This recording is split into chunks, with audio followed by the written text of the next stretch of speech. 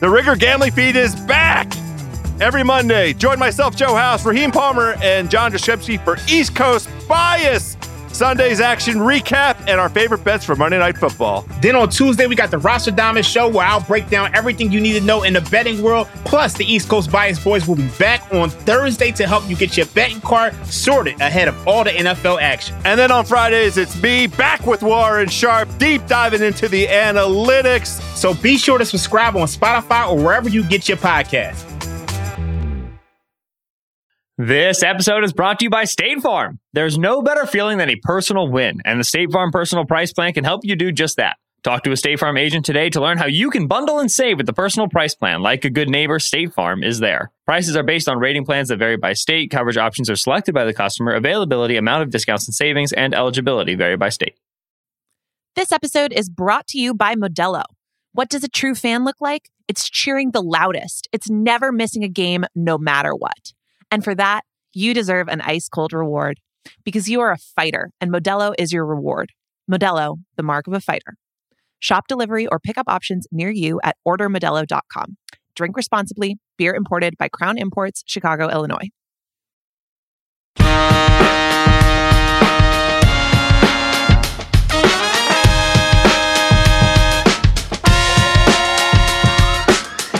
Welcome to Extra Point Taking. Sheil Kapadi here, joined by Ben Solak, doing this a little Tuesday morning edition. The fine folks at Ringer say you don't have to record on Christmas Day. Enjoy Christmas Day with your families. Watch a little football. Come back Tuesday. We'll get the recording up then. So we had a full slate on Christmas. We had a full slate on Christmas Eve. We had a full slate. Was it Festivus? We had a full, just football nonstop. They're doing NFL, doing everything they can to not let you speak or hang out with your family. But that's okay because we got a great Christmas night. Yeah, ideal.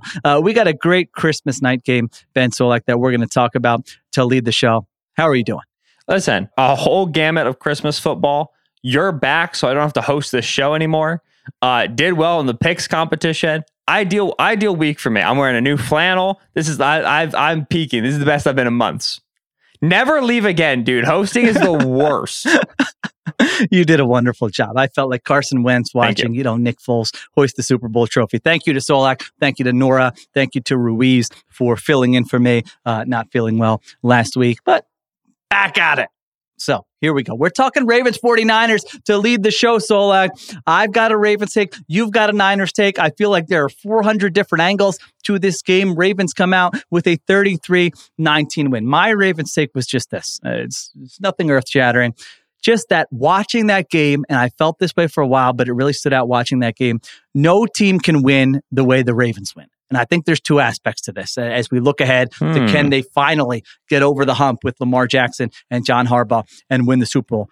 Number one, they're the most balanced team in the NFL. I mean, you see the way they win these games. They can win with their run game. They can win with Lamar in structure. Like early in that game, I'm going, ooh, passing game's a little bit off. And then they kind of get going. They're winning in structure. Then all of a sudden, you're seeing Lamar out of structure, scrambling for 31, finding Gus Edwards on the dump off for another explosive play. They can win in either of those ways with the passing game. We know they can win with the defense. Holy cow, what a defensive performance from that Ravens team against the Niners. We know they can win with special teams. And so you add all these things up, and they are just such a hard team to put away. Like, unless just it is their worst day at the office where nothing is working, where they're not getting any bounces, they're going to be in every game. And we've seen that this entire season. No team has beaten the Ravens by more than 7 points this season.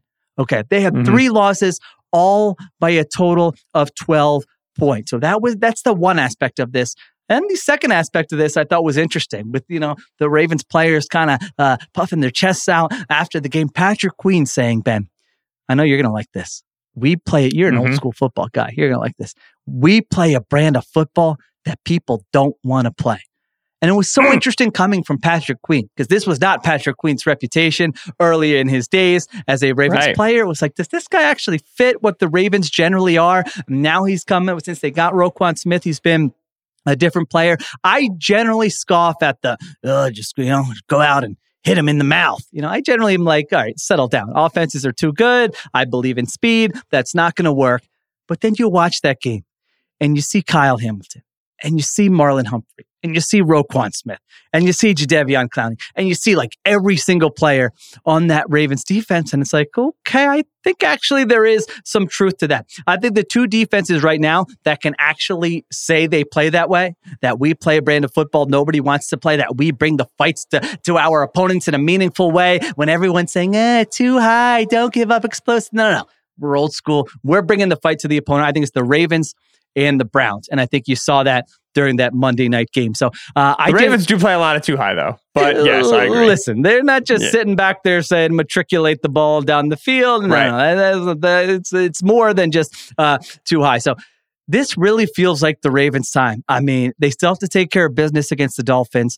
They could still be in play for the 1 seed, even if they lose that game. They have to take advantage right now, Ben, because they've got Mike Macdonald, who I don't think Mike Macdonald's going to be there next year. I mean, talk about stock soaring here this season. I think he's going to get a head coaching opportunity. You have a healthy Lamar Jackson. Let's keep it that way going into the playoffs. You have a wide open AFC. I was there 2019. I covered that Ravens-Titans game in Baltimore, 14-2. That team felt pretty invincible, kind of like this one did. And all of a sudden, snap of your fingers, they're out of the playoffs. They have not gotten past the divisional round. Dean Pease, man. Dean Pease. They've got the look right now. You know, Mike Macdonald, you see him flexing on the sideline at the end of that game. Lamar Jackson calling Mike Florio Mike Flores. I think that also was funny to me. The number of guys contributing on both sides of the ball, they have the look to me. They can win in ways no other team can win. I don't know that any fan base can feel better about their team than the Ravens fan base going into the final 2 weeks of the season. Pending Kyle Hamilton health, I agree. Right? I think correct. My interaction which with we don't Ravens know fans as we after record that this. game, We don't know details. Yeah, my Ravens fan, and which Harbaugh said, like, it looks like it's good. It looks like we're not like, he's not shelved for the year. But talking with my Ravens buddies after the game, it was like, we're great, we're immortal, we're invincible, we're the best. This is so awesome. If Kyle Hamilton can't play, I'm never going to watch a Ravens game again. Because it was such a good game for him specifically. Like, he's had such a great season. God. He would have been on my all-pro ballot at safety before this game. This game was the cementing. It was emphatic. It was the blitzing and the Christian McCaffrey coverage and the Deebo Samuel tackling and then the interception. Just everything you could possibly ask a safety to do, this cat is capable of doing.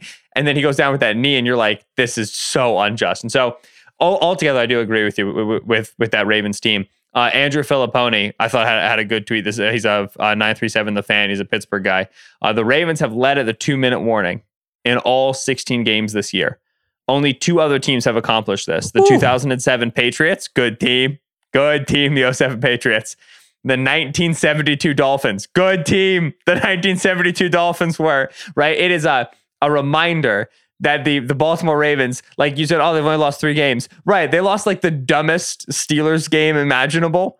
They lost to the Colts because Justin Tucker missed multiple field goals. Colts game imaginable. Exactly. Yes. It was like legit like shooting star meteoric eclipse event when Justin Tucker's missing field goals. It's like a rainy day. Like the games they've lost, and this goes back to last year, they've lost for dumb reasons late in games, which absolutely, when I'm watching that Ravens team take a 21-point lead in the fourth quarter last night and Sam Darnold cuts it to 14 and Sam Darnold's driving to cut it to 7, am I thinking to myself, there's no way? Yes, 100% I'm doing that.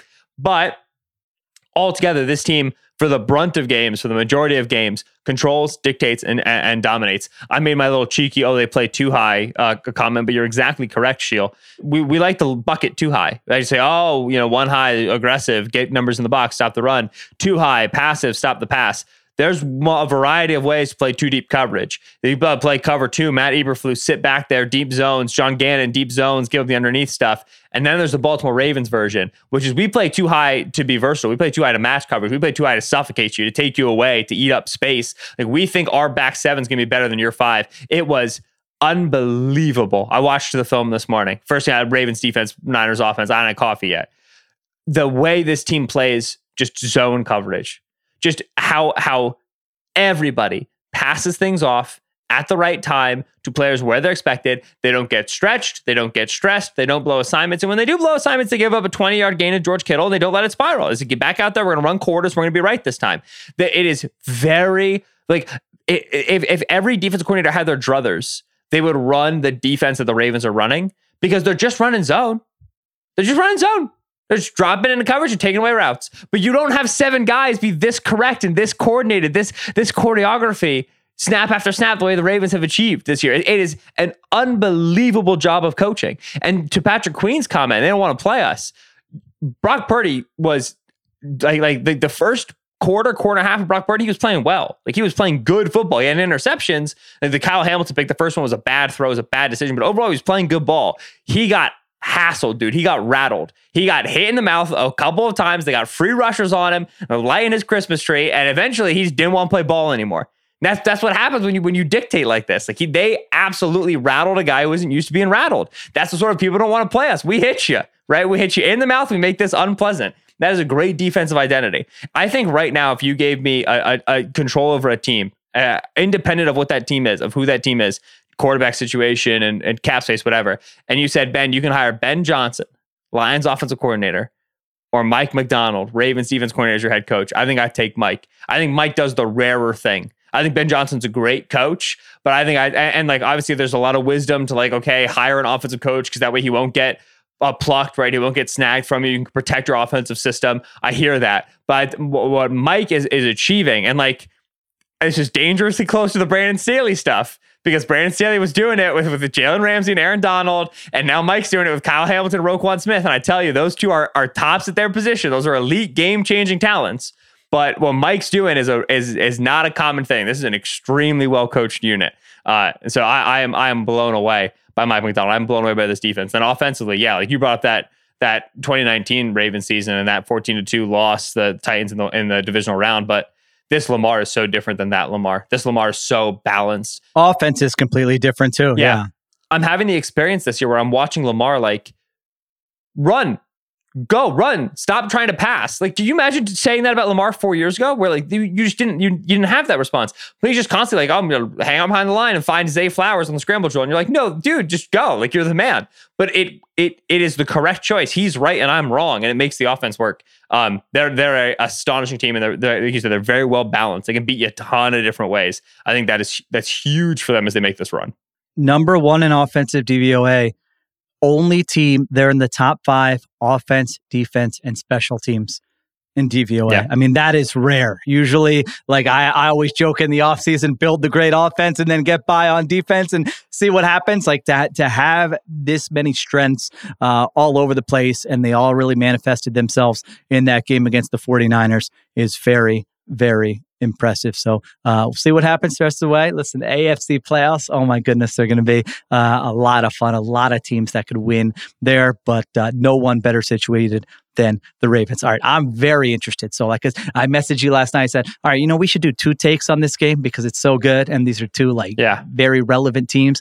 And you said, all right, cool, I've got a 49ers take. And I thought, okay, all right, what's he jonesing to get to? So What is your 49ers angle to that game? Well, I think I already planted a lot of my Ravens flags. Check the Lamar MVP receipts, baby. We've been home to support the FanDuel leader. I'm loving it. The Niners take is, I felt it last night. I felt it again watching the film. Niners, you're all right. You're okay. You're gonna be just fine. As a guy who largely has been a Brock Purdy doubter and has been below, the median on Brock, and didn't think Brock should win MVP, and the Niners fans very angry about that.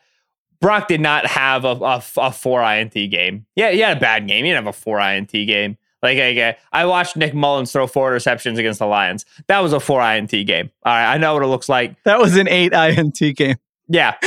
Like I said, Brock was solid to start the game, right? We got to remember that at one point, this game, it was 13-5, right? Weird score. Ravens are leading.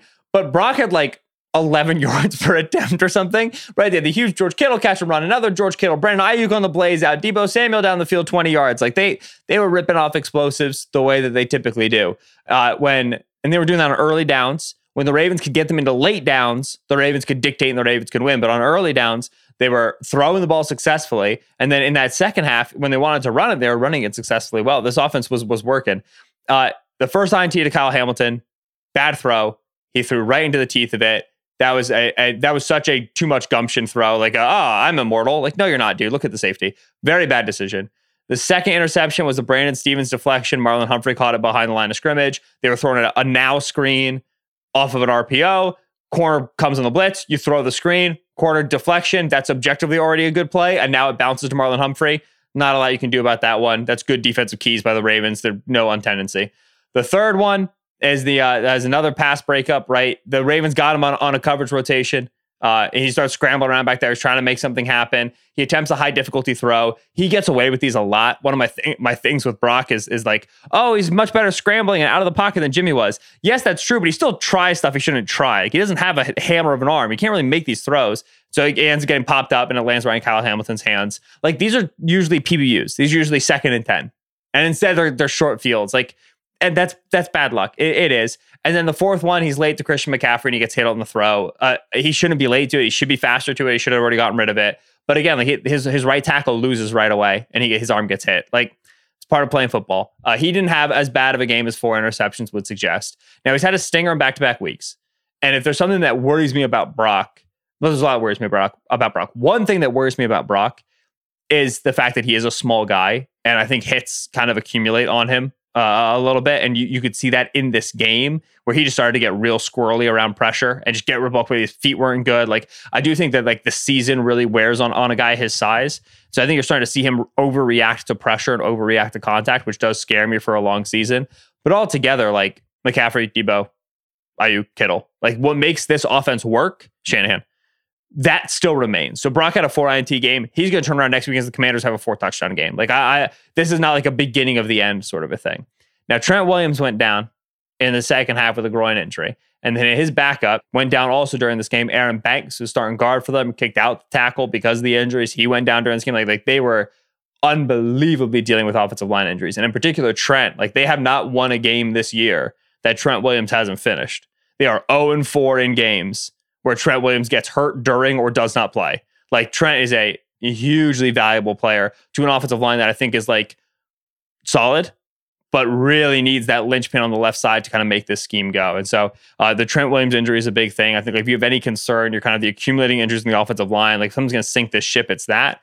But offensively, like, it's the bad performance, 4 INTs, the sky's falling. I don't think it is. I think that they could bounce back and do the exact same thing on offense they've been doing all season long next week against the Commanders, because Brock wasn't great, but if very few defenses can achieve what the Ravens achieved against him, and even then he got pretty unlucky over the course of this game. Niners are still the best team in the NFC by my book. I think they're going to represent the conference in the Super Bowl. I think they're going to be okay. I'm so disappointed. That was too reasoned, too measured. That was going to be my comeback to whatever your take was. That was a little more. That's why I said I have to do it, because I knew you were ready to beat me to the middle, and I was like, no, I will be beating Shields to the middle. I mostly feel the same way too. It's like when there's a quarterback, like we always, I feel like, and I'll count myself on this. It's hard to like guard against when you have like a take or an opinion of a quarterback, and then that quarterback has a great game. Then you're like, spiking the football, and then that quarterback has a terrible game, and then you start making excuses, and then it's the quarterback that you don't have a high opinion of, and then that quarterback has a bad game. And, see. Told you so. And that quarterback has a good game. And you're like, yeah, but it wasn't that. So we always do this. I tend to agree with you. I'm not like, you'll make fun of me for being in the middle. I probably am in the middle on Brock Purdy. I think he's had a great season. I think he's executed the offense. Do I think he's the best quarterback in the NFL? If I were doing a draft and said, who is the guy I want to build around? Would he be in the top 3? No, he would not be in the top 3 there. At the same time, he's done what's asked of him, and that offense has operated at historic levels. He's allowed to have a bad game. Look at every quarterback in the NFL this year. Lamar Jackson has had bad games. Patrick Mahomes has had bad games. Josh Allen has had bad. I could go on and on and on. Joe Burrow, Jalen Hurts. Yeah. All these guys have had bad games this season, and it's like, all right, Brock Purdy had a bad game where we're just typically used to seeing the 49ers put up 35 or 40 against their opponents. And I'm with you. Like, I do think there's a little bit of a different game script where they get back in that game if they don't have the offensive line injuries. Like, early in that game, it wasn't like, oh man, the Ravens are completely shutting them down. Like, I mean, they're getting a red zone turnover right there. They're getting 3 takeaways, which I've said in the past, like, I don't think any defense can really shut down this 49ers offense when it's at full strength, going 3 and out, 3 and out, 3 and out. I think you have to be opportunistic, be aggressive, I couldn't get agree those more. Turnovers that are available to you. And And that's what the Ravens did. And credit to them. And they have an awesome defense. I think 2 defenses, the Browns and the Ravens. I don't know that there's another defense that's going to be capable of playing at that level. And both those defenses are in the AFC. So, I generally agree with you. I think most weeks, I think playoffs, I think Brock Purdy's going to be fine. If he's healthy, I still think they're the favorites in the NFC. Now, I will say this, Solak. The Darnold thing was kind of interesting to me. I mean, Purdy was cleared. Let's to get go back. messy. I'm just saying. Well, I mean, Purdy's cleared to go into the game. And, let me see. I have my little yellow legal pad, which, you'll make fun of me for writing in here. I've never Let me made see. fun How of you much for the time legal was pad left? once. Every time you introduce it, you're like, he's going to make fun of me. I haven't done it a single time. Okay. There's still 6-7 minutes left in that game. Like, they had a chance. I mean, Darnold scores the touchdown. It's 33-19 with 4:35 left. To your point, the Ravens have lost games like this before. You have this crazy offense that can score in a hurry. You get to 33-19 and you force a 3-and-out. Like, you got a chance to steal this football game, and the broadcast says, well, the game's out of hand. I don't blame him for keeping Brock Purdy on the bench. Wait, what? No. You're battling for the 1 seed in the freaking NFC. There are stakes at play here. Patrick Mahomes, is he being protected in that spot? No. Josh Allen, are you keeping him on the sideline saying we don't? No, of course not. So that's nonsense that the game's over. We're going to keep Brock Purdy on the bench here and just roll with Sam Darnold. Now, Shanahan said after it was a combination of the score and the offensive line injuries. I'll just tell you my honest opinion.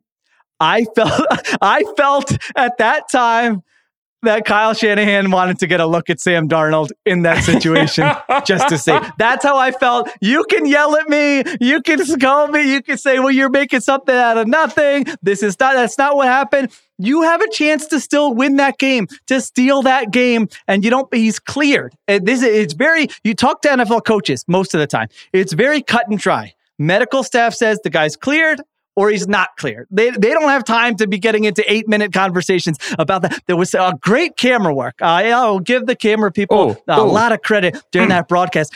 They go to Purdy and Darnold on the bench. Greasy's there. Purdy's like, am I going in? Am I not going in? Darnold's like, are you going in? Are you not going in? Greasy points to Kyle Shanahan and is like, go ask him. He's the head coach. Purdy goes over to Shanahan. Shanahan covers his mouth, says something to Purdy. Purdy goes back to the bench. Darnold comes back in the game. All right, tell me I'm crazy. Do you buy Kyle Shanahan's take there that it was just score, offensive line, or are you with me that there was at least some piece of Kyle Shanahan that in that spot said, I kind of just want to see what Sam Darnold's going to give us after he put together that great first drive? I don't think it's I want to see what Sam Darnold has. I think it's I can engineer a 21-point comeback with Sam Darnold. Like I can pull that off. I got that. No problem. It's not a huge drop off. A little bit tongue in cheek there. What I will say is I do think that if you took it away from being a stinger and took it into rib, or knee, I think you're just a lot more likely to see Purdy go back out there. He brings up, the offensive line injuries. Yeah, they were already having the injuries when Purdy got hurt. Okay, that was not those happened afterward. Trent was already out for a lot of the Purdy second half there. So I think the nature of stingers and the fact that they can be reignited. I'm using all incorrect medical terminology. I'm sorry for people who actually know things about stingers who are this guy's an idiot. But in general, that can be a nagging injury. It can be a recurring injury. It can be easily re-irritated. It's something you want to be careful around. And so I think that probably the mercurial nature of it, he's clear to go back in the game, but he's at a high risk of re-injury. I don't know. I think that probably adds to it. What I will say, in terms of Purdy quality versus Sam Darnold quality, in the first half, when Trent was still in, looking at the Ravens' defensive game plan, the way they decided to play the game relative to what they expected, Trent's going to be healthy, the offensive line's going to be good, whatever. It was very clear that the Ravens thought the weak link on the offense was Purdy, right? They play, you talked about being opportunistic. You can't really fully stop this offense, right? They regularly gave Brandon Ayuk 10 yards of cushion free release. Like that's usually a death knell defensively. They gave George Kittle all right, we're just have Kyle Hamilton cover George Kittle from 15 yards of depth. Like that's teams do this and they die against the Niners. The Niners score 50 on them, but they did it saying, all right, we know we're not going to be able to really actually cover all these guys all the time. So we're going to put guys in the line of scrimmage. We're going to send extra rushers. We're going to send a fifth guy off the edge because we think that the weak link here is Purdy. We think that Shanahan over 4 quarters is going to out scheme us. He's going to open guys up. We think that over 4 quarters, Debo's going to outrun us and Kittle's going to break tackles and McCaffrey's going to outrun us. But if we can hassle this guy, if the fulcrum here is Purdy, if we can make him uncomfortable, making him make mistakes, that's how we'll win. That's how we'll get our opportunities. And they were dramatically paid off for that with 4 interceptions. You run that back 100 times, you're not getting that every single time. But then, it is Niners fans got mad at me, the offensive line is the weakness. It was by the end of the game when multiple guys went out. In the beginning of the game, the weak link for this offense was Purdy. And that's what, I've been harping on, and Steven's been harping on, other film guys have been harping on when they talk about this offense. Purdy's good. Purdy brings stuff to the table. Purdy's better than Garoppolo. No 2 ways around it. But when you go to stop this offense and you figure out what you want to attack, you can't be all right, well, let's just, use our Debo Samuel eraser. That doesn't exist, dude. Let's just stack the box against Christian McCaffrey. You're still going to lose, man. Shanahan's going to beat you. The way you beat this team is you really put the onus on Purdy to make good decisions fast. That's what the Ravens game plan taught me. Which is something, to his credit, he has been pretty good at for most of the season there. All right, to be clear, I'm not saying I don't think Darnold has any chance of operating this offense as well as Purdy over an extended period of time. I think that's doing a great disservice to Brock Purdy. I know there are Darnold truthers out there. I will at least admit that Darnold looked great during that. I agree, but it's fun to say. Yeah, Darnold looked great during that one drive, probably as best as he's ever looked as an NFL quarterback. I think it would be a fun natural experiment if we ever saw it, but I don't know. That something seemed a little bit off there with that decision making. I think it was more than just the score and the offensive line injuries. All right, let's take a break. Come back with more takes.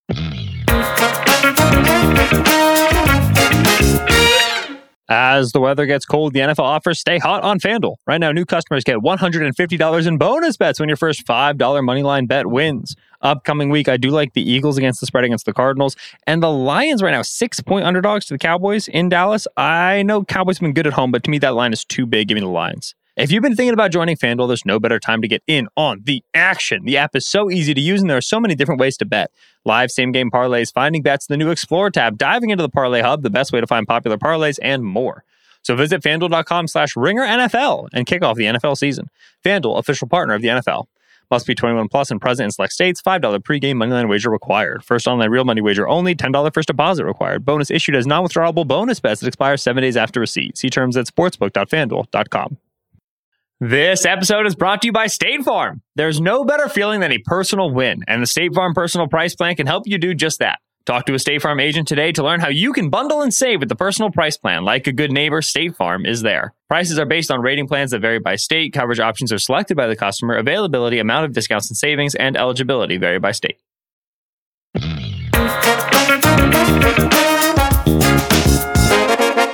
All right, we are back on Extra Point Taken.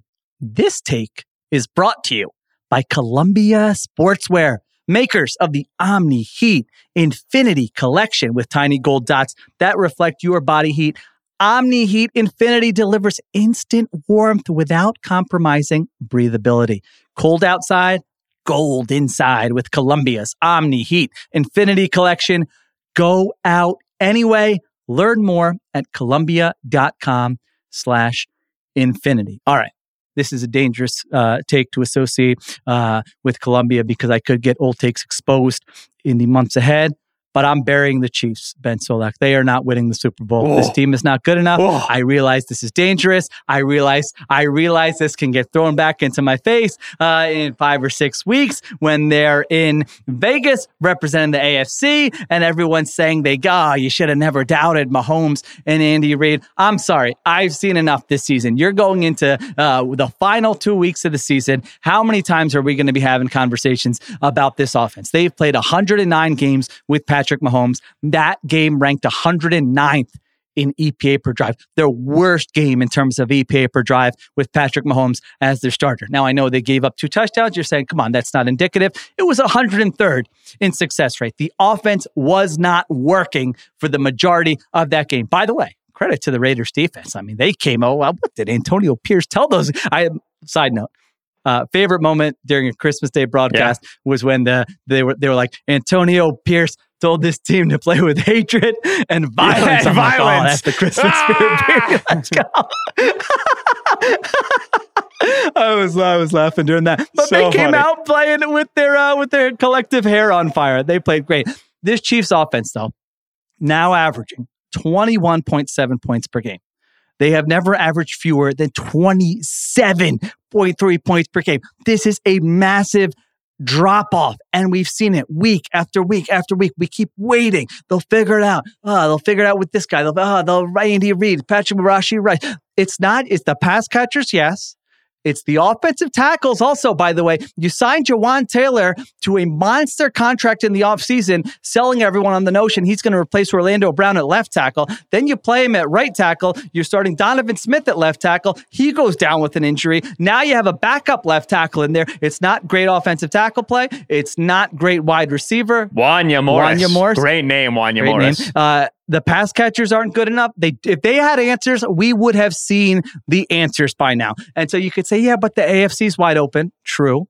But right now, if the season ended today, Ben, the Kansas City Chiefs would host the Buffalo Bills at home in the first round. They would likely have to go to Miami in the divisional round. And then they would potentially have to go to Baltimore in the AFC Championship game. I'm sorry. This team is not good enough to play mistake-free football for 3 games against those caliber opponents and come out on the other side and give you the surprise season where everyone says, Sheil, you should have never doubted Mahomes and Andy Reid. Am I a little scared about this take? Yes, of course I'm a little scared about this take. But listen, sometimes you got to just go with it. It's how I feel. Usually I actually take the other side. I say, all right, everyone's worried about this. It's not that big of a deal. They still have the coach. They still have the quarterback. No. My eyes have told me all season long that Mahomes is standing back there looking. I mean, every drop back against the Raiders, he's like scrambling. There's nothing in structure. There's nothing, no rhythm to the offense. And again, it's not a one-game thing. It's happened time after time after time. I'm burying the Chiefs. They're not getting to the Super Bowl. They got to look at themselves in the mirror in the offseason and say, how can we help our quarterback give him enough so that we can get back to where we were a year ago? All right. You don't feel the same way, I think. Well, so I wrote about the Chiefs and what island I'm on. I actually at the end of the hot read, because there's the Chiefs are, concerningly bad. This is very big consternation. There's that train, and then there's the Chiefs are fine train. And I've spent my entire season on the Chiefs are fine train, just waving at the Chiefs are concerningly bad train, waving at you, being like, guys, Patrick Mahomes, don't worry about it. This is the first game where I put the backpack on, I zipped up the suitcase, I started walking out of my train, and maybe started going. This was the game where I got a seat here. I saved you a seat. Yeah. This, I don't think I'm going to actually switch trains. I think that if I'm going to be wrong about things, which I inevitably will be in this postseason, I'd like to be wrong believing in Patrick Mahomes and Andy Reid. That feels fine to me. I might as well just be wrong doing that as opposed to doing something else. What I will say is that there have been games that have been bad statistically for Mahomes, but I've watched it and been like, holy smokes, good player. This is the first game where I was like, all right, Patrick, you're very good. The running around is very impressive. And he made several throws in this game where you're like, this guy's incredible. What an unbelievable talent. Patrick Mahomes is so good. But altogether, from a snap to snap perspective, you're like, dude, you got to just throw it. It sucks that your receivers aren't very good. And it's bad that you're dying in pass protection right now. But you don't. Yeah, even you don't get to behave like this, where just every single snap, it's all right, 3-step drop, and I'm running around now. Throw something in rhythm, dude. Just throw the curl on time. You have to do something structured, because Raiders wise, defensively, you're not even getting connected to routes, really. You're not even trying to take away structure. You're just, all right, we're gonna rush with 4, and then our 7 are sit back in zone and play with eyes on the guy, and then just win the scramble drill. You have to be able to threaten legitimate standard actual drop back passing game in order to make scramble drill mean something, to make it have some velocity to it, have some geometry to it. We're like, all right, we've already ran this and put this defender here and moved that defender over there. So now when I scramble, this window is going to open. It's just backyard football, right? Think about defense and backyard football. You're just kind of standing 20 yards back, waiting for the quarterback to chuck it, because he's never going to like throw an in structure slant. It's backyard football. This game really made Mahomes feel to me like a burned man. It made Mahomes feel to me like a guy who just like, the pass direction's been too bad and the receivers have been not good. And so he's just out on participating in this offense. He's going to keep taking the snaps and trying to make things happen. But he's done with like, this is designed to go here. And if you get too high, go to this. Like, he's just done with it. Like, no more Marquez Valdes-Scantling. Done with that. Justin Watson dropped another pass. Whatever. Like, I'm forcing this to Travis Kelce. The other thing with the offensive line play is that like, they were at their best this season offensively when they were a run team, right? When they could really grind it out with Pacheco, and then that would lessen the pass rush juice and allow Mahomes to be a more successful passer from the pocket on like play action and stuff. And with Pacheco off that shoulder surgery and the offensive line playing this poorly, it's Pacheco's second shoulder surgery this season, by the way. Like, he plays a very violent style of ball and it's fun to watch, but like it's eating up on him. It's catching up to him. With that Pacheco injury and the offensive line quality where it's at, they can't run the ball successfully. And so now they're in more drop back pass. They're in more clear pass rush situations, and the line can't hold up, and Mahomes is just not doing anything within structure. So this was the most concerning Mahomes game I've seen this season comfortably. Now, the Raiders were super amped up. The Raiders pass rush is, I think, better than a lot of people realize. Malcolm Kuntz has been a nice little find opposite Max Crosby. I think that divisional rival, and we haven't beat him in 7 tries, and Antonio Pierce, a lot of emotions for the Raiders. Raiders scored 14 points on 2 defensive plays. Like, it's a little bit of a chaos game, a little bit of a derpy game. I don't want to buy too much into it, but the way Mahomes is behaving week over week is scaring me, the way he's playing. And I think that postseason wise, if he walks out and he's like, I have to be Superman, I have to be Atlas, world on my back in order to win this game from snap one, he's probably going to lose those games. And that's what concerns me in the postseason. I have no time for those Mahomes arguments. I mean, I don't want to see any clips this week of, this is the way the play's drawn out. Should have gone in structure here with Mahomes. They have sabotaged his season. He is looking to be the greatest quarterback of all time. He's in his prime. He's healthy. And they have riddled him with garbanzo beans, pass catchers, garbanzo beans, offensive tackles, and coaches with no answers for how to help him. So I have no time for that. This is human nature. This isn't just, this was drawn up here and the ball should. Yeah, I understand why he's doing that. He gave them 15 weeks to figure it out, including a bye week. They trade away Tyreek Hill and they win the Super Bowl last year. No, it's going to be we're drafting these guys. We're bringing in younger players. We're signing Marquez Valdes-Scantling. Don't worry, you'll have guys. And guess what? He can't trust any of them. Not one of them, except for his older tight end, Travis Kelce, which is the only guy anyone has to worry about. And maybe on occasion, Rashee Rice, who is obviously not the guy you want to be leaning on when you're Patrick Mahomes at this juncture of your career. So I understand why he's operating the way he is. I think it's human nature. I think pretty much any quarterback would be operating that way, especially given what he's shown in the past when he can just get into playground mode and create and do that. So if he's thinking to himself, you know what? I gave them time. They didn't do it. I'm just going to do what I need to do. I'm good enough. I'm going to put on the cape. I'm going to be Superman. I don't care. Then I understand why he's doing that. And you know what? It might work. Then it might win some games. So I have no time for any clips this week. Again, about, here's the concept. He's got to get over it. The ball should come out. Like, I don't want to hear about any of that because that is looking at the game in a vacuum, one game in a vacuum, and not the entire structure of this guy's competitive nature, his mentality, and how the season has gone for him. So there you go. I hear that. I understand where you're coming from. That I seriously do. I will say that, like, in terms of what do the Chiefs have to do tomorrow to be more likely to win a game? Because tomorrow they can't just like get new receivers in here, get new tackles in here. Mahomes has to be willing to play in structure a little bit more to win a game tomorrow. Overall, Mahomes is justified. His behavior is extremely understandable. We have documented it on this pod over the course of time where we're like, this is going to break the guy. And is completely justified. So I'm with you on that one. If, a Chiefs, I just want to make it clear as somebody who was once like a film account with 8,000 followers, if you're trying to do the work, you can still post your clips. Shield's not going to tell you to stop. I'm very supportive of you doing the job. It's just overall what's wrong with the Chiefs is not so much that as the other That's stuff. True. I am. Yes. That's true. You can show it to me. I'm not going to buy that. I'm going to understand why he is the way he is. All right. That Chiefs take.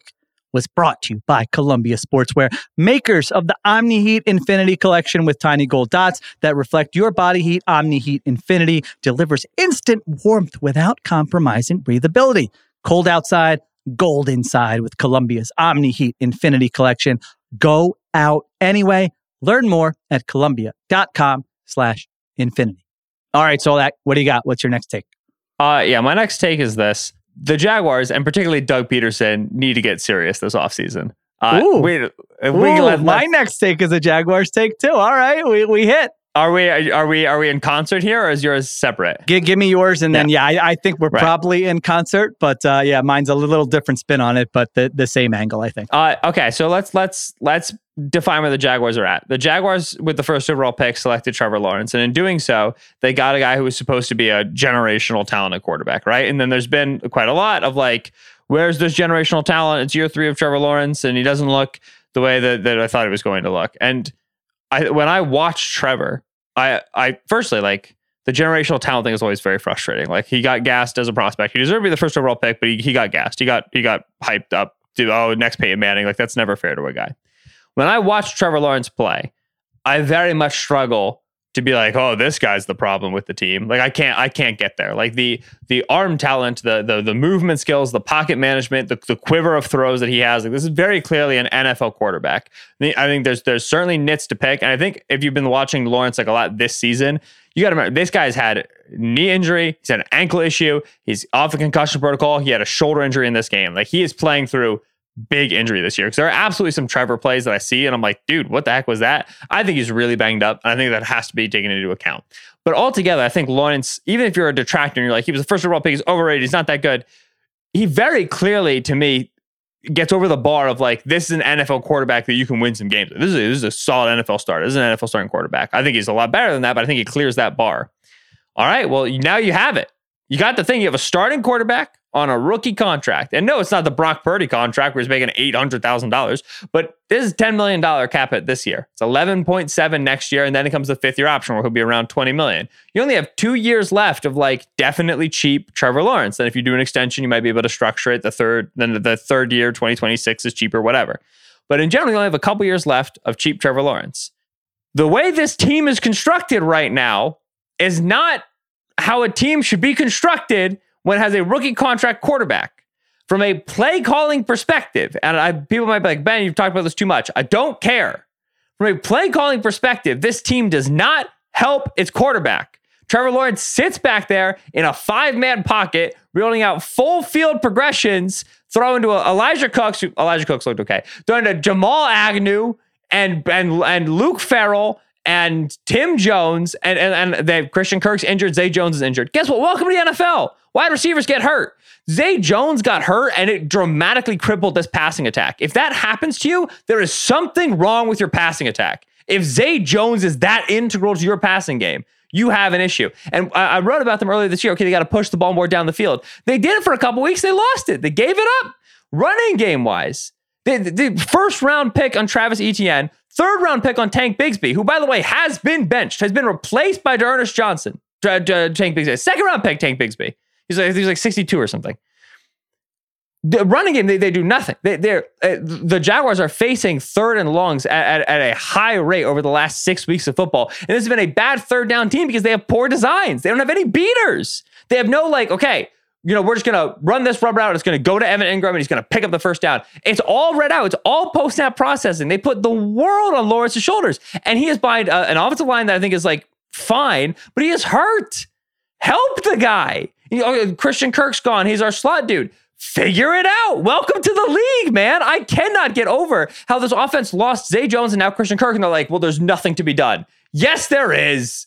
This is the league, man. And that brings us to the personnel, right? Because they spend picks on weapons this year. Tank Bigsby and Brenton Strange, they spend picks on weapons. These guys don't play. So 3rd string back and their 3rd string tight end. That's who they picked in the 2nd round on day 2 this year. They look at the you have the Trayvon Walker selection, and I think Devin Lloyd's been playing better. Okay, whatever. The Devin Lloyd selection, the Caleb Von Chasen selection. They've just been burning top picks, and not all of that was Trent Baalke, but a good portion of that was Trent Baalke. And Baalke had a lot of cap space to work with Trevor Lawrence on a rookie deal. And altogether, it's been Christian Kirk, and it's been Roy Robertson Harris, and it's been Devon Hamilton, and it's been Cam Robinson extension. It's been Evan Ingram. It's been a lot of fine players, but I do not see this team as a bang for your buck team. I mean, the Darius Williams contract, I think, looks nice. The rest of them, I'm pretty worried. And Foyesade Oluokun, man, they have so many guys they've given money to and they've given draft capital to who come in at or below expectation. And then because the coaching staff isn't elevating, you're just stuck here with everybody being like, oh, Lawrence isn't that good. I don't know, man. I look at Lawrence and I look at the other 52 players on the roster and the way it's built. And there's stuff Lawrence can do better. Like I said, I think he's been banged up. There's absolutely fault in his game. But I can't sit here and be like, man, Lawrence underwhelming is really why the Jaguars are where they're at right now. I can't buy that argument. I simply can't. So to me, Doug Peterson, who Doug experienced a push and pull and a conflict with the GM in Philadelphia and the control over the roster and whatever. Doug's kind of been through this. Doug needs to get his chest big in the offseason and say like, hey, like front office wise, like we need to be better in terms of the talent that we bring in than we've been. Like the standard needs to be raised. And then the offense is his responsibility. I know he gave up play calling. I think that was a mistake. But fundamentally, your offensive coach buck stops with you on offense, and design-wise, it is so unnecessarily 404 level offense. It is so there are so many easier wins across the league everywhere offensively. So much more meat on the bone in the running game, so much more meat on the bone in the RPO game and the designed pass game, the screen game, and just there's so many easy ways to pick up yards in the league, and this team is interested in none of it. And it's very frustrating to me. And so the Lawrence thing, I think the Jags are going to be a highly criticized and a highly scrutinized team this offseason, and in particular Lawrence, what he delivers over the next 2 years. But I think we cannot do the Lawrence conversation without widening the scope and seeing what the Jags have been these last 2 seasons and saying, all right, from the top, there should be changes in how this team is run in order for them to be successful on Lawrence's dwindling rookie deal. Yeah, I mean, I was thinking about this earlier. They might be my most disappointing team in the NFL this season. Mm-hmm. And that I know that sounds wild to say, given that they're 8-7 and in first place in the AFC South. My take was Trevor Lawrence is right. I don't know if you saw his quotes, Ben, after that game, 30-12 loss to the Bucs. I mean, it was like they didn't even show up to this game. They're down 20-0 at halftime in a game that, like they need this game. This is week 17. This isn't like week 3. You're figuring things out. Via ESPN, Trevor Lawrence said, it looks like we don't even practice. We look lost. No sense of urgency. The first interception is 3 routes all right next to each other. How are we still doing this? Sorry, I forgot about that note and I wanted to say it, so I had to cut it in. You go. Yeah, no, that's good. He says, I feel like we have good weeks of preparation and we're prepared going into games, and then something happens on game day the last month where it just falls apart. And like when he said the thing about it looks like we don't even practice, I'm like, it's honestly exactly how I feel watching this football team play. I mean, they just week in and we're trying to talk ourselves into them in the middle of the season. Hey, they figured some things out. Again, you said you wrote that piece, and then that stuff's getting implemented in the weeks ahead, and they're all right, okay, they figured it out. But it hasn't sustained for a long period of time. I mean, last 2 weeks, first of all, they've lost 4 in a row. They've been outscored the last 2 weeks by the Ravens and the Bucs, 53-19.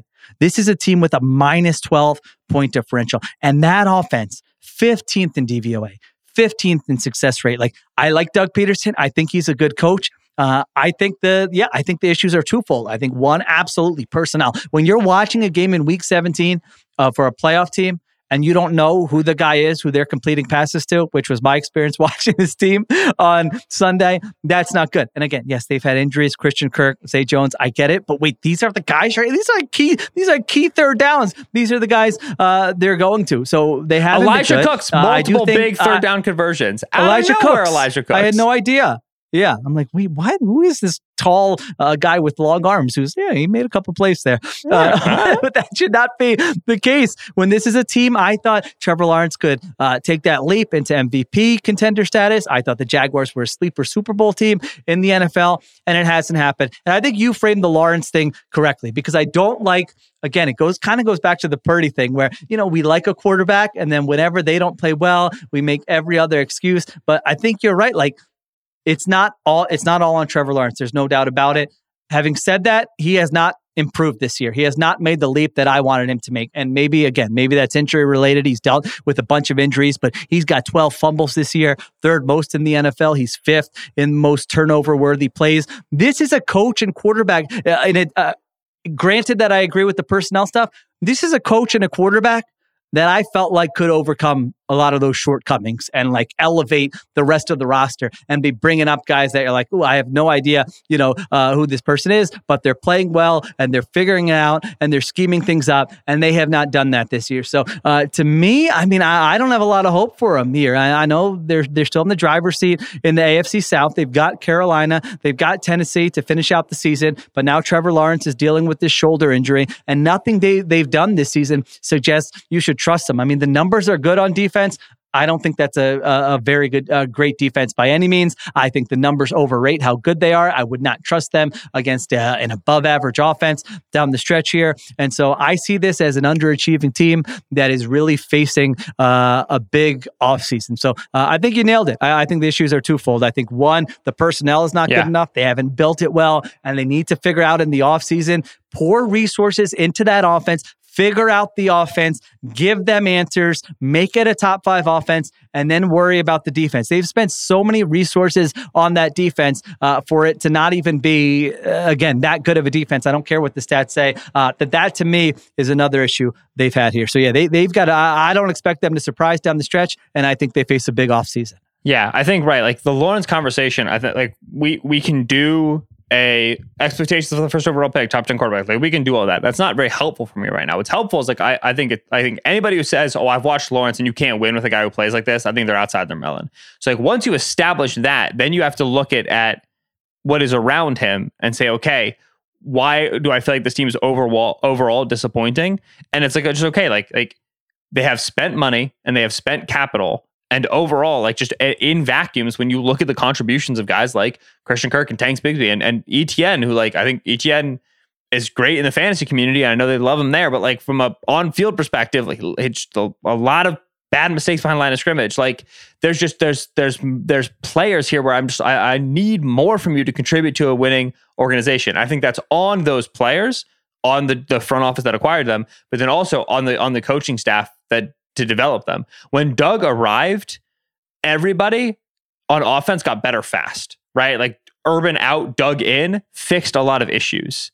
Since then, straight lines, steady lines. There's been very little development on the offensive side of the ball from that talent. I think even defensively, I think there's been development. Like Devin Lloyd, Darius Williams, Andre Cisco, some of these guys have gotten better. This defensive performance from the Jaguars, this is the thing that this defensive season is the one that you talk about. Where it's like, all right, do great on offense, be good enough on defense. Should have been good enough, and you can make a run. Right. Yeah. This defensive performance, that's the one you were talking about. Offensively, they didn't hold up their end of the bargain. I think injury has a lot to do with that.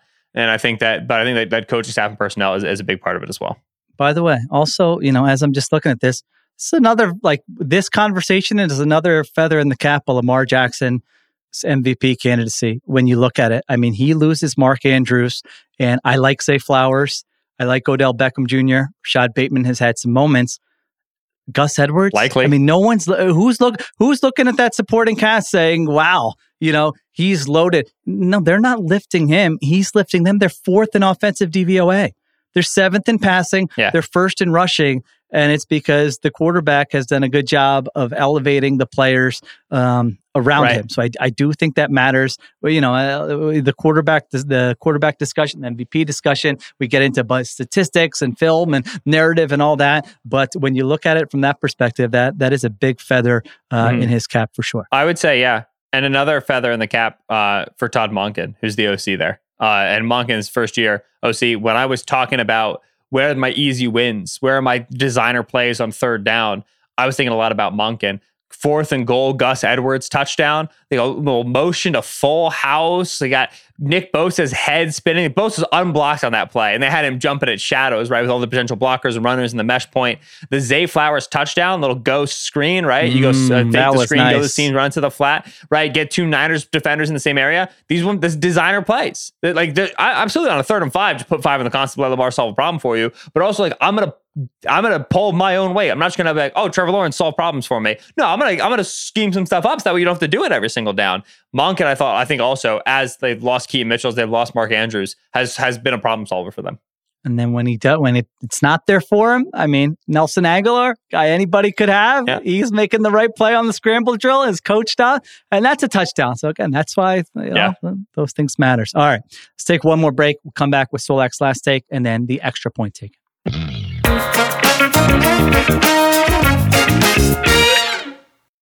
This episode is brought to you by Indeed. We're driven by the search for better. But when it comes to hiring, the best way to search for a candidate isn't to search at all. Don't search, match with Indeed. Use Indeed for scheduling, screening, and messaging so you can connect with candidates faster. And listeners of this show will get a $75 sponsored job credit to get your jobs more visibility at Indeed.com/Ringer NFL.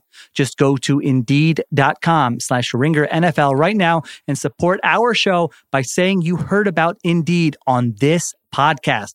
Terms and conditions apply. Need to hire? You need Indeed.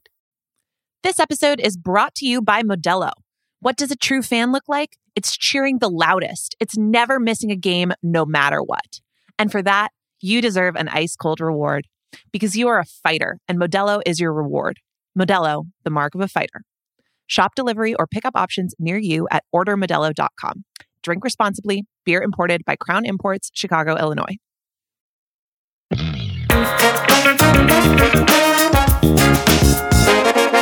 All right. We are back on extra point taken since that was my second take? No, that was my third take. Okay. So we're getting your third take, and then we're coming back with the extra point taken. What do you got? Well, listen, Shill, my third take is brought to you by Hyundai. Hyundai, all right, is bringing extra point taken. You can do a lot from your phone, watch games, play with your fantasy teams, listen to us talk about football all day. And now with Blue Link Plus, you can access your Hyundai Tucson Limited remotely with just a few taps.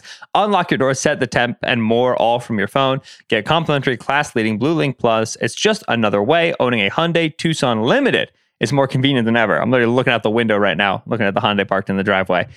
Sheil, if the Detroit Lions get the 1 seed, they're winning the NFC and they're going to the Super Bowl. We like it? Feel good about it? I don't agree. No. I said in the Niners conversation, they're still the best team in the NFC, and they're still going to represent the conference in the Super Bowl. If you make me pick right now, with the possibilities and potential, okay, who gets the 1 seed, I'm still picking the Niners. However, the Detroit Lions secured the NFC North first divisional championship since 1993 when there were 5 teams in the division. By the way, not 4, all right? For those of you wondering, what was Ben up to 1993? Nothing. I didn't exist yet, and I wouldn't exist for several years, all right? Yeah, me neither. It's been a long time since the Detroit Lions won the division. And when they won that game and locked down the division, they released a video. All right. And I'm a sucker for a team. Get some good music going, get some highlights, get some crunching hits in there. I'm a sucker for it. I admit I'm a sucker for some Dan Campbell content too. Right. I'll be good for either one of those things. The Dan Campbell turnaround, look at the back of the room, read it out. When's the last time we won a division? That hit, right? Like this team has a lot of internal belief. Okay. This team, I think, is a excellent culture team that knows how they are going to win games and follows the script, and they stay on message, they stay on point. They don't lose sight of the goal. They don't lose sight of their compass. They're gonna be to their identity, and that's how Dan Campbell has been. Now, Detroit Lions, okay, we talked about Jared Goff, 1 seed, playing at home, playing in the dome, what have you. A lot of that was like theory 2 months ago, and then they lost some games. Niners were looking great. Okay, whatever. Lions are out of the conversation. Well, lo and behold, Detroit Lions are 11-4. You know who else is 11-4? San Francisco 49ers. You know who else is 11-4? Philadelphia Eagles. We are coming down the mountain here with 2 games left. Now, Detroit has a game in Dallas that is a very big game in Week 17. And then they are home against Minnesota, who they just beat. They need to win both of those games. They also still need a Niners loss. They have they need an Eagles loss because the Eagles have the tiebreaker over them. Niners wise, I think they also need a Niners loss to the Rams. Niners are going to beat the Commanders. But in general, the Lions, the window has creaked open. It was pretty much closed. It has creaked open for the Lions to win now the conference. If they do get the bye, all right, divisional wildcard round. Divisional round, just get the worst team come through, get the 5 seed Cowboys, who they will have just beaten a couple weeks previous. Get the 6 seed Rams, Matthew Stafford back in the building, Sheil. get the 7 seed Seahawks, who like Pete Carroll's beaten them the last like 6 times. Maybe that would be bad. But get a low seed, dodge the Niners, conference championship game at home against San Francisco. I don't think they'd be favored in that game, but you just need to get lucky once. You just need to get one. No. If you get that bye and you're able to handle business at home, home field advantage is massive for Jared Goff. It is massive for this team. That is a loud stadium. If the Lions get the 1 seed, I'm putting it in writing now. Cement and chisel it in stone. I don't think they're going to get the 1 seed. I think the Niners are going to get it. If they get the 1 seed, I'm betting on the Lions to come out of the conference. I think that bye, that level, that extra rest, this level of team belief, and this home field advantage in particular for Jared Goff is enough cumulatively that whoever they draw division round of conference championship round, I think division round they're going to come out hot. All right, Dan Campbell first playoff game. As a 1 seed at home, they're going to score 21 on the first 2 drives somehow. I don't even know. Conference championship game, that's the squirrely one. I will be, however, if we get there, I will be betting on the Lions, taking the Lions to win that and go represent the NFC in the Super Bowl. And I'm so positive that the Lions content team will have something great for me then too. They'll sucker me and they'll hook me in, and I'll believe even more than I do now. Lions 1 seed, Lions NFC championship. Here it comes. I appreciate your ability to go through that entire thing and not mention the other side of the football. For the Lions, that's a nice job out of you. Never heard of it. The defense that just gave up 411 passing yards to Nick Mullins. I don't think Kyle Shanahan's going to be shaking in his boots to face that. Never heard of it. I don't think Dak Prescott's going to be worried about facing that. Matthew Stafford, I don't think he's going to be all that concerned to face that defense. So the thing we talked about with the Ravens, they can win in different ways, does not apply to the Detroit Lions. No. They can win in one way, and it's a very good way, and it's a very good unit, and kudos to them. Awesome. I love the content as well. I like this team a lot. I like them. I like their offense indoors. There's no doubt of these young players. I mean, if you're just watching the light, oh my God, I get to watch Jahmyr Gibbs for the next 3-4 years. I get to watch Sam Laporta for hopefully the next 8 or 9 years. Amon-Ra St. Brown. I mean, this offensive line, there's so much to like. That offense indoors is going to be tough to deal with. There's no doubt about it. They're going to play really well if they're indoors in the playoffs. The other side of the ball, they don't have it. You know, we thought they turned a corner at times earlier this season. Really, from the middle of the season to now, it's been very up and down against a good offense. I do not trust them. Now, they could still win. They could create a couple turnovers, maybe do something on special teams, maybe win a shootout. All those things are in play. Can they do that twice in the divisional round and then in the NFC Championship game against likely 2 very good offenses? I have a hard time seeing that. So I'm not there with you. I like the take. It's a good take. It's a fun take. I like the Lions. I like their offense. I like watching them play football. I just do not trust them nearly enough defensively. Although they are getting healthy. I will say they are getting healthy, so they get some guys back here down the stretch, but I still don't trust them defensively against some of the top offenses in the NFC. So there you go. I'm seeing conflicting, like I've got conflicting things on if the Lions or the Eagles would have the 1 seed in the event of a Niners loss and Lions and Eagles win out. I thought it was if the Niners lose the game and the Lions go undefeated over the next 2, the Lions get the 1 seed. I'm seeing like someone is arguing that it was the Eagles. It's strength of schedule. I find it confusing. I'm pretty sure it's Lions win out, Niners lose a game, and the Lions get the 1 seed. So please forgive me if I got that one wrong. I always get bamboozled by these things. Defensively, James Houston's coming back. Oh, yeah, here we go. Little pass rush help. It'd be good. Chauncey Gardner-Johnson. All right. Not that safety play was the issue at all with this team. Ted Chauncey, playmaker, and his ball magnet interceptions. Listen, can they defend the pass? No. But what if they score a lot of points? I believe I am imbibing belief. I'm drunk on belief in the Detroit Lions. I find the idea of Jared Goff back in the Super Bowl objectively hilarious on a contract year, no less. I find that very funny. I think every piece of Dan Campbell content before a conference championship and or a league championship game would be amazing. And I also, Sheil, as a person who will be attending the Super Bowl, I would love to see a 45-42 game. That'll work for me. I'm into the fireworks. It's good for content, as you would say. But all right, so yes, I acknowledge that defensively, the Lions are not good. However, get a pick Amon-Ra St. Brown, 3 touchdowns. We're going to be okay. The one aspect of this NFC playoff picture, now it doesn't get to where you want it to go with the Lions in the 1 seed, but I'm looking at it. Yeah, I love it if the season ended today, Solak. Number 3, Detroit Lions, first round, hosting number 6, Los Angeles Rams. The coach, Jared Goff, who threw you under the bus, Matthew Stafford, going back to Detroit. Oh, baby, that one's got some juice. So let's keep that going. Stafford jogs out of the tunnel for a home Lions playoff game. Boo or cheer? What's happening? What would I do if I were a Lions fan, or what do the Lions fans do? What's going to happen? What are the Lions fans going to do? I think Lions fans probably cheer. You know better than me. You live in Michigan. There are nice people out there. I think they would standing ovation him. I legit think when he comes out of the tunnel, I think they would stand and they would clap and they would cheer for 30 seconds. I think they would go nuts for him. I think once the ball snapped, they're going to go to business. But they have a great respect for Stafford, and Stafford has a great respect for them. And I think I would love to see it, because I think I would be so interested to hear what Stafford said in the week before the game. But I think Stafford would be legitimately thrilled that he has a chance to play against the Detroit Lions in that stadium for a playoff game. He would be so happy for that team that they're in that environment. So just for the heartwarmingness of it, I want it so badly. Sadly, the Lions will not be playing in the wild card round because they're getting the bye, baby. 1 seed Lions. Here we go. Sheil, the NFC champion Detroit Lions are brought to you by Hyundai, as well as Extra Point Taken. That's also brought to you by Hyundai. Get complimentary class-leading Blue Link Plus with your Hyundai Tucson Limited to make things more convenient than ever. Lock or unlock the doors, set the temp, locate your car, and more, all from your phone. Learn more about the new Tucson and Blue Link Plus at HyundaiUSA.com.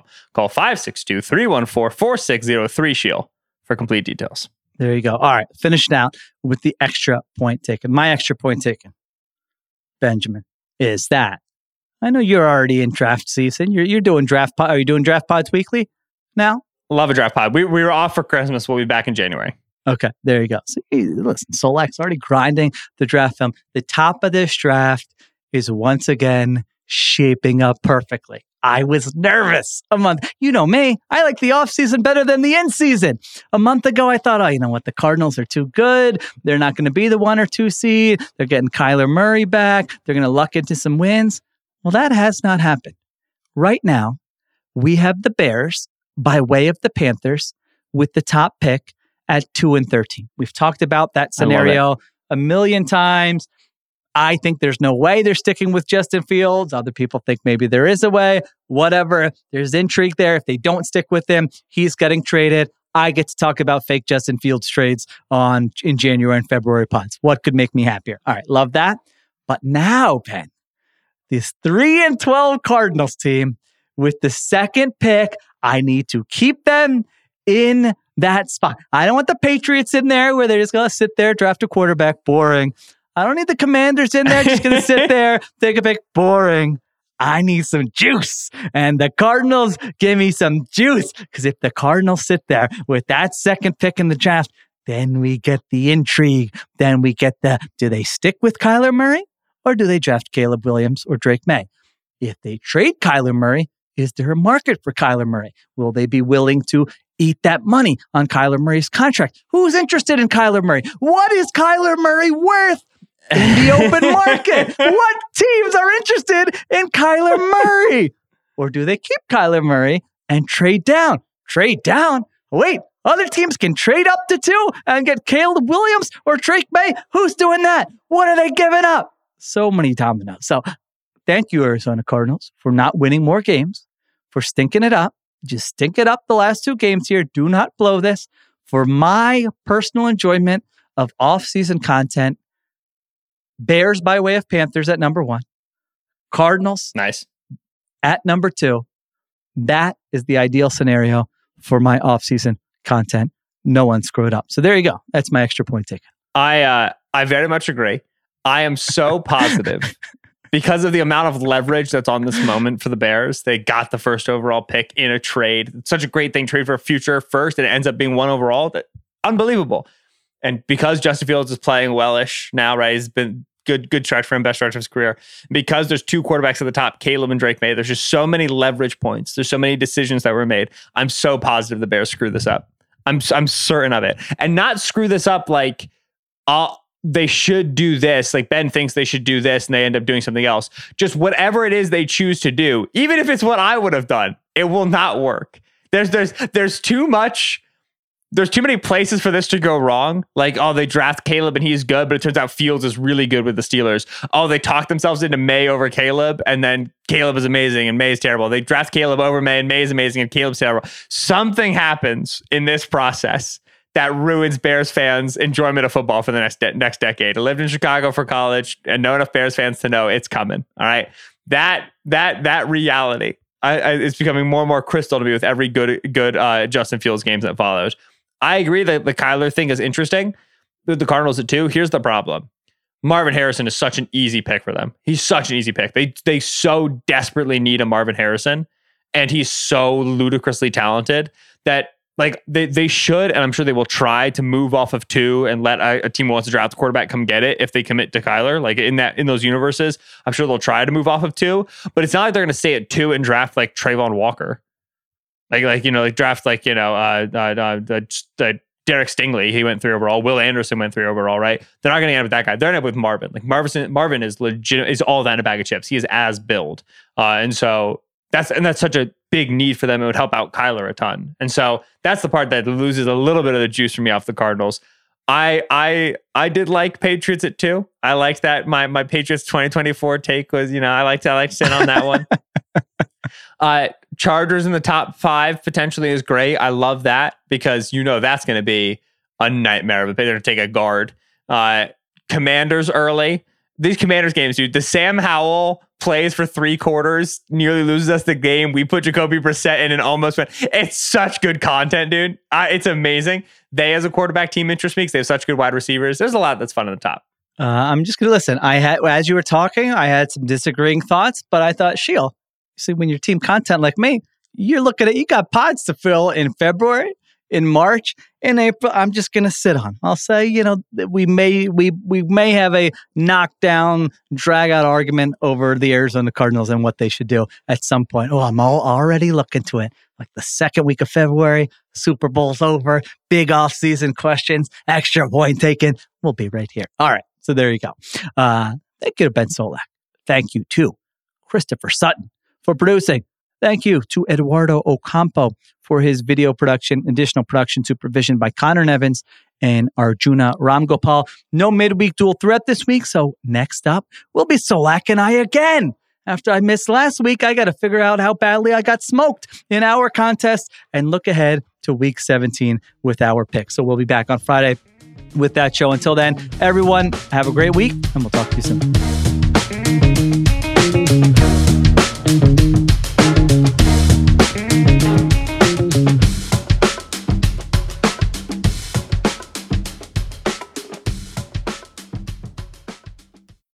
Must be 21 plus and present in select states. FanDuel is offering online sports wagering in Kansas under an agreement with Kansas Star Casino, LLC. Gambling problem? Call 1-800-GAMBLER or visit FanDuel.com/RG in Colorado, Iowa, Michigan, New Jersey, Ohio, Pennsylvania, Illinois, Tennessee, and Virginia. Call 1-800-NEXT-STEP or text NEXT-STEP to 53342 in Arizona, 1-888-789-7777, or visit ccpg.org/chat in Connecticut, 1-800-9-WITH-IT in Indiana, 1-800-522-4700, or visit ksgamblinghelp.com in Kansas, 1-877-770-STOP in Louisiana. Visit mdgamblinghelp.org in Maryland. Visit 1-800-GAMBLER.net in West Virginia, or call 1-800-522-4700 in Wyoming. Hope is here. Visit gamblinghelplinema.org or call 800-327-5050 for 24/7 support in Massachusetts, or call 1-877-8-HOPE-NY or text HOPE-NY in New York.